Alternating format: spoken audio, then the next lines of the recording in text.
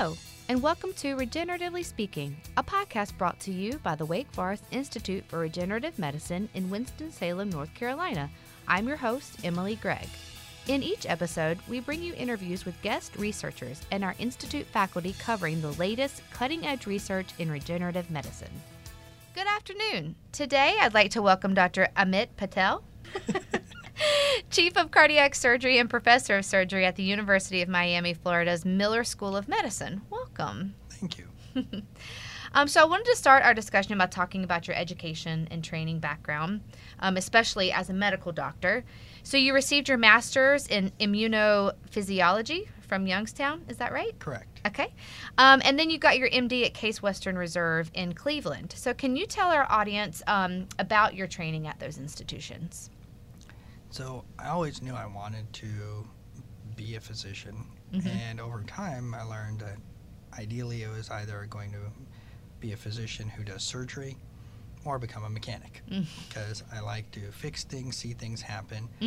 But over time what I learned is just because you fix something doesn't mean it always works. Right. And that's what the unique ability of both my graduate degree and medical degree was. It gave me exposure to a lot of biological approaches to things and true technical approaches to things. Right. And then how to actually blend them together. Okay. And so then you started your surgery fellowships. We know you did that at Baylor, and then you completed your cardiothoracic surgery fellowship with the University of Pittsburgh. So talk to me about what made you choose to go in that direction. So as I knew I wanted to do cardiothoracic surgery, the opportunities both at Baylor and Pittsburgh gave me a great variety of patients, types of different processes, and actually just learning how to be a great surgeon, and along with that, still develop the ability and skill set to investigate further that balance between surgery and biology. Right. And we know that prior to your current position at the University of Miami, you were the Director of Clinical Regenerative Medicine and Tissue Engineering for the University of Utah School of Medicine. How did you make the journey from surgeon to regenerative medicine? So I really never made the journey from one to the other. They sort of always coexisted. And that was part of that balance of learning surgery and being able to practice and take care of patients, and at the same time learning the patients that when you operate, certain ones that did very well and certain ones that took a lot longer to heal. So it was always applying that concept that you can technically fix something, but if the biology doesn't support it, then the technical part doesn't always work out. And those were always things that are very difficult to explain. That's where the regen medicine side, which from my master's degree, so that's back in the 90s, that existed, of mononuclear cells, progenitor cells. And so that's always been part of a parallel path, independent of where I've been or where I've worked, is how do you get the body to heal itself over and above what you technically do to it during surgery?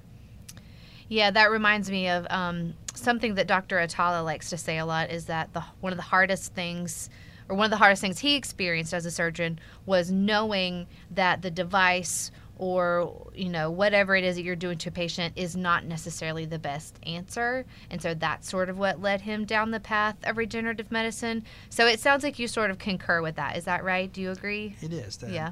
You're always trying to look at, instead of just putting artificial material in, that is not always the best solution. It's a short-term solution, and also a solution that when we don't have a lot of other options. So if you can make these processes more natural, many people talk about biocompatibility. My approach more is, how about if you're bioinvisible? When you can make the next generation, not of implants, but just devices and things where the body doesn't even see them. So one is to be compatible. If you're invisible, then you don't have the potential for infection, clotting, and other things. And that's a lot of our next generation approaches are taking that bioinvisible approach. I agree. I think that I really like your term of bioinvisible. I think that's really great. Your interests include minimally invasive and hybrid techniques. So for revascularization, heart valve reconstruction, and treatments for aneurysms, and that's just to name a few. So what is it about the human heart that piques your interest the most? Well, in the most basic sense, the human heart is a pump. It has a lot of electrical components, mechanical components. It has 4 valves. So it really drives, blood, which the main purpose is oxygen throughout the body, and then all the waste back to it. But the unique thing is it's truly 3-dimensional and dynamic. Most other organs in the body are 2-dimensional in the sense that, yes, they're 3D in their structure, but they function more at a metabolic level, whereas this is you have metabolic, mechanical, and makes it truly dynamic. So when you look at problems of the heart, you have to look at it at all these levels. And in most cases, people have always looked at them more at a structural level. Do you have a valve that's bad? Do you have a blockage or things like that?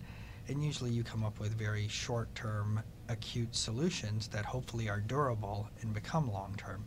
But they all involve devices and other things which don't always work well with the heart because they either reject them, they see them as foreign material, or they deteriorate over time.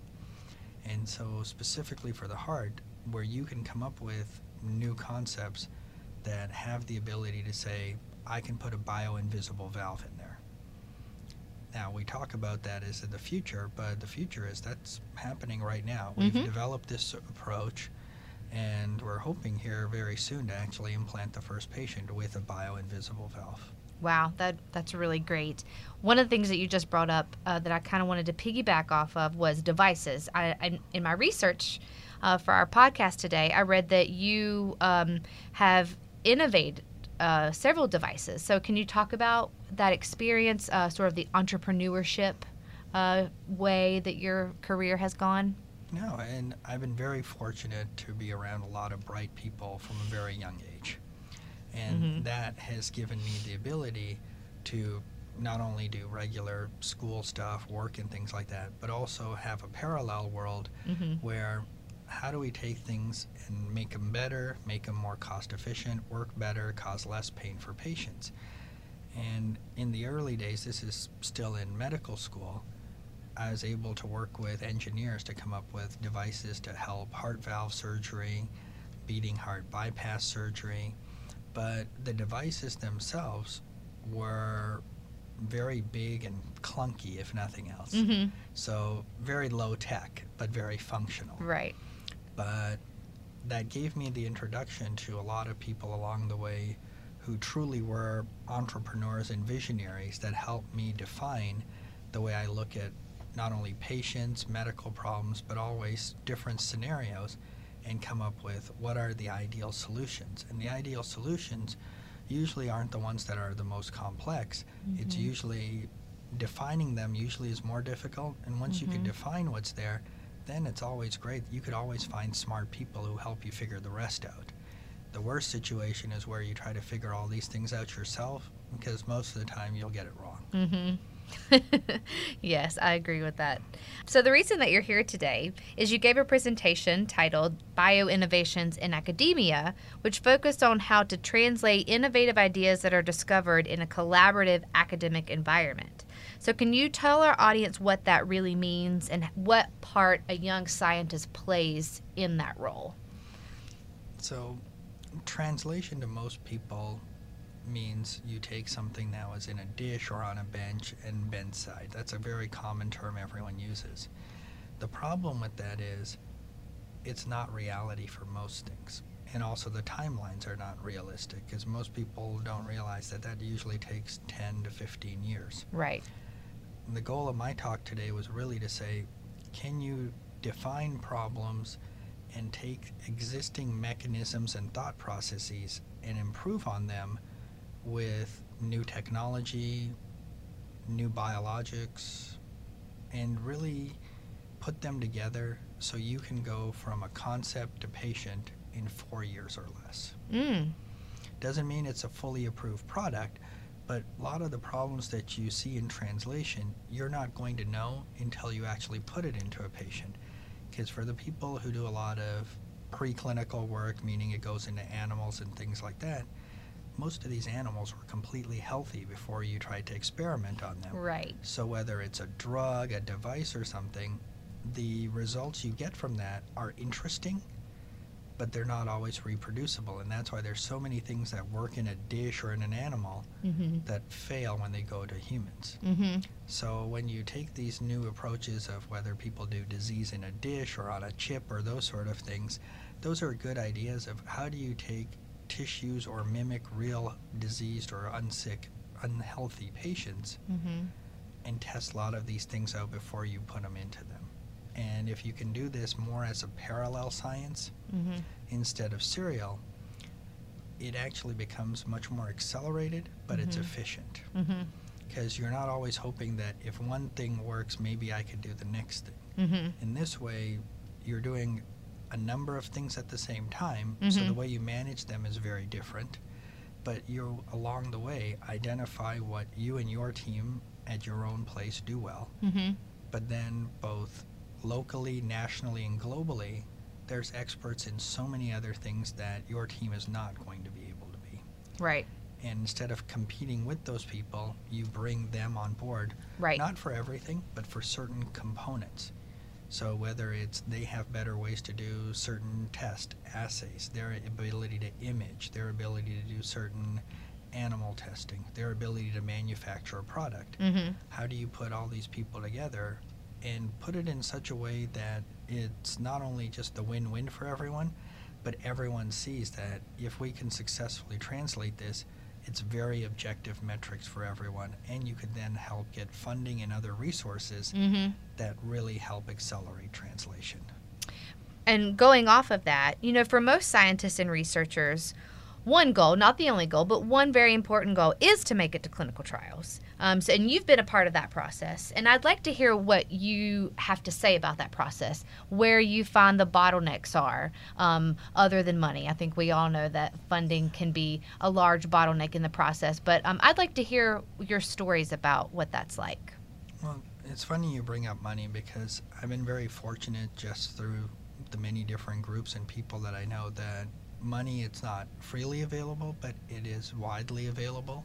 But the key is you have to understand that what the people who have the money, what they're exactly looking for. And usually what a straightforward scientist is trying to do and what the money people are doing to have a huge disconnect. And they both want to do similar things in the end, but it's a matter of how they get there. And if you can better articulate to the money people what you're trying to do and make very defined timelines. And the thing is, a lot of this, no one's taught in medical school or undergrad or anything what the other side is looking for. And so if you don't know what they're looking for, how do you know what to do? And so whatever most people do doesn't always work, or it doesn't seem appealing. Right. Because what may seem great to a scientist seems so far-fetched to the money people. And so the key is actually defining what your goal is, which is if it's to treat a patient, but then very objectively saying, almost on a week-by-week basis, it's almost like, imagine if you had to get a report card every week instead of once a semester or quarterly reports or things like that. How would you change how you work and how you actually can be goal-oriented? Because then you actually do a lot more risk mitigation by having weekly goals instead of these long-term things. Because if you have to wait quarterly to find out if something's working or not, there's a lot of time, money, and resources that have gone into it. And if it doesn't work, everyone looks at, well, what could we have done better? Or what could we have used these resources that might have worked better? Yeah.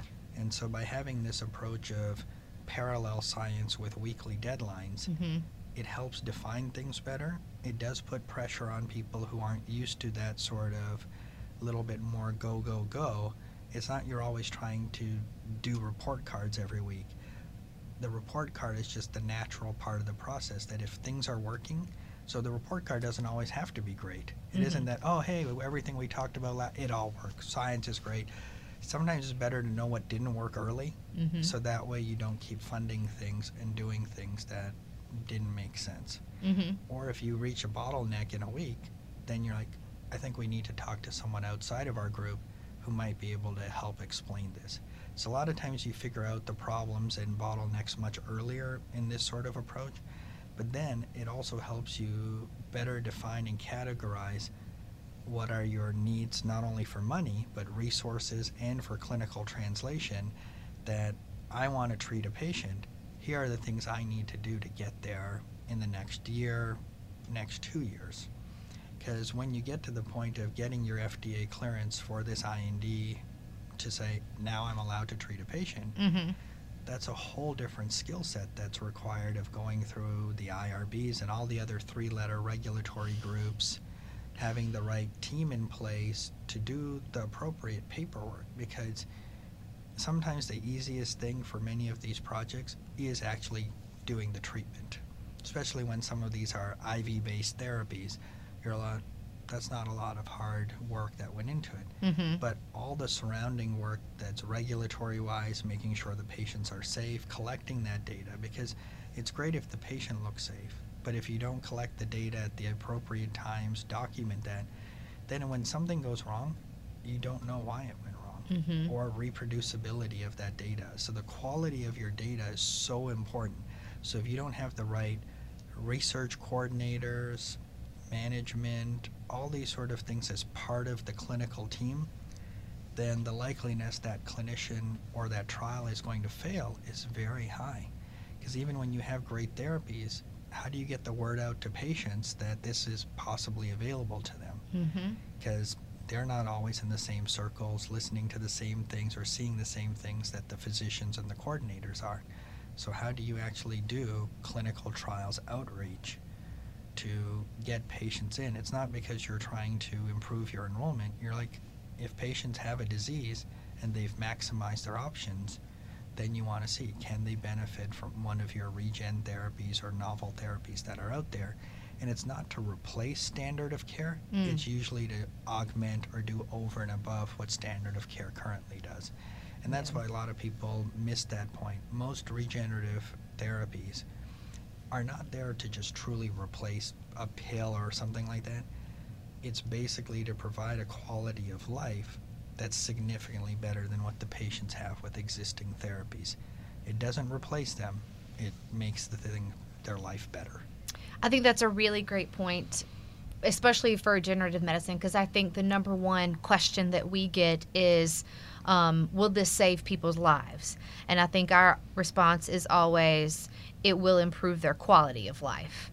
So I think that's a really great point to drive home. I also wanted to make a point where you talked about quality of data. I know here at WFIRM we do lab notebook training on a regular basis, so we really try to drive home. So I think that was a really great point, especially for young scientists, that the quality of data really does make a big difference, especially whenever you get to the clinical trial part of it. It's a huge thing because anyone can have something work once. The problem is if it's not reproducible, even at the early stages, then it usually doesn't warrant going much further, because then that means there is some fundamental flaw. You just haven't identified it yet. So independent validation is always important before you translate too far. Yes. Great. And I kind of wanted to follow up on that a little bit. What do you think, or how can regenerative medicine specifically accelerate its timeline to clinical trials, in your opinion? Do you have any ideas on what regenerative medicine as a field can do to get from the bench to the bedside a little bit faster? There's been many great approaches, and I think you asked this question because most of them have failed. Otherwise, we wouldn't be talking about it. We would be talking about all these FDA-approved therapies that have happened over the past 15 years. Right. And the problem is not a lacking of great ideas. Most of it is execution. And the concepts of how the therapy should be done, all of those things, there's a lot of great scientists and clinical translation people involved. A lot of times where regen therapy fails, and everyone talks about it, is the expectations are unrealistic because no one's really defined them well. So even when you're treating heart patients, you're not magically growing heart tissue with most of these first-generation therapies. But if the first-generation therapies didn't exist, it wouldn't allow the true tissue engineering approaches to even be developed, because a lot of the things we figured out early on in translation have helped solidify and help increase the knowledge base to do next-generation therapies. So when we look at a lot of regen approaches, we seem to forget what is the end patient population that you're trying to treat, and defining that incredibly well. Because if you take just cardiac patients, you're like, well, heart patients, did they just have a heart attack? Did they already have stents? Did they have bypass? Did they have tissue that's alive? Is it dead? Is it inflammation? Is it electrical? So you're like, well, that's too many things. The problem is many people just take the same regen therapy, whether it's a cell or other approach, and apply it to all of those patients. And then when it doesn't work, everyone's like, the therapy failed. Therapy didn't fail. You didn't define the population who could most benefit from it. And then, even when you define the population, you need to define what is success. So in end-stage heart failure, it should be, at 1 year, are they alive or dead? Pretty binary. 2, how many times did they get readmitted to the hospital for heart failure issues? And did they have to have other interventions related to their heart? If you could reduce any one of those or all 3, that'd be wonderful. Now, and it wouldn't matter, did I grow an extra blood vessel? Did I improve their ejection fraction, which many people like? That doesn't become as relevant if you can make a clinical impact that's very reproducible on them. The problem is, that's not how most of these therapies have worked. People hope they magically inject something, patients just start walking again, they can walk 100 miles. So it's sort of the reality of defining the patient, what the real metrics of success are, and then taking the biologic from there, because there's so many different regen cells, genes, combo approaches. So are you trying to grow blood vessels? Are you trying to decrease inflammation? Are you trying to decrease scar? Are you trying to improve the contractility or squeezing of the heart? So, and all of these tools exist, but if you don't explain them, and that's how you design these clinical trials, that's why we have so many trials that have failed. These concepts that you and I are talking about sound very simple and straightforward, and it's not that this is magical thought. What it is it's just a very structured approach. And what has happened is most of this structured approach has been lost in the hype of these miracle therapies and miracle cures, in which is just providing patients unrealistic expectations. It's not that the therapies fail, because I have many patients over the years that have actually benefited from regen therapies that we've done through US FDA approved clinical trials. I have patients that have had 4 different rounds in different trials, all following the book. But it was because we defined what their problem was, and we set the expectations. It doesn't mean it works all the time, but majority of our patients do benefit from these therapies. I think a buzzword right now that we hear a lot is precision medicine. What does that word or term mean to you? Precision medicine, some people take it further and call it personalized medicine. It is a great buzzword, but if you're providing great health care, you are treating each individual patient one at a time, which is personalized.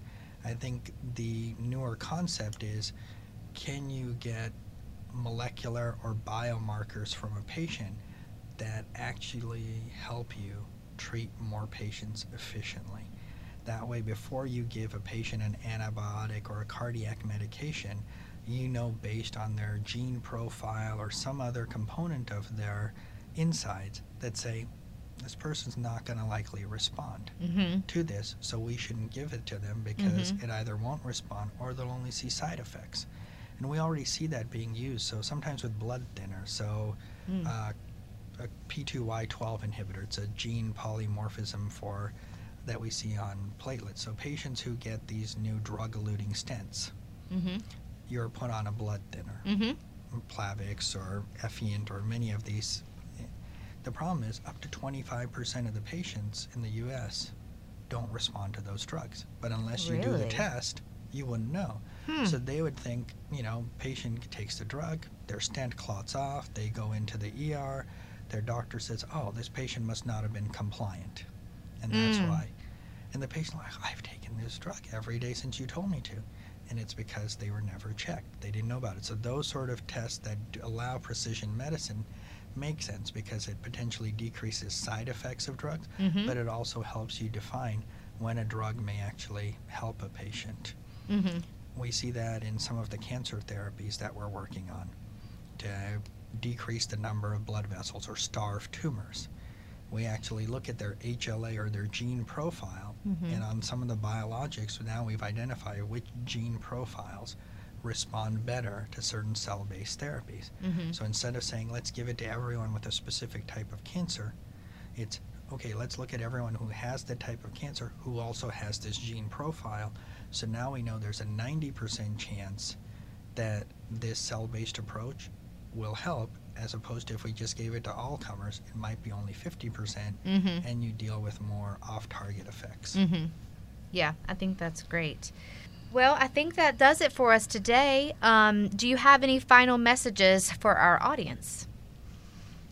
I think our next generation of therapies, be it regenerative therapies, be it biologicals, genes, or even devices, as there's now regenerative medicine or regenerative devices, the key is that there's a lot of great science. What we've had difficulty doing is translating it into patients who are going to receive the most benefit. And I think as we have more and more clinicians understand the patients who may benefit the most from our current generation of therapies, that will help us develop our next generation therapies that may be more widely applicable to a greater population. Wow, I think that makes great sense. I think that's a great message for everybody. I just want to thank you again for stopping by and talking with us today. Thank you again today. Yeah, thank you. That's all for this episode. Be sure to listen next time for the latest in regenerative medicine. This podcast is a production of the Wake Forest Institute for Regenerative Medicine, part of the Wake Forest Baptist Medical Center. For more information, visit our website at www.wfirm.org or follow us on Facebook and Twitter at WFirm News.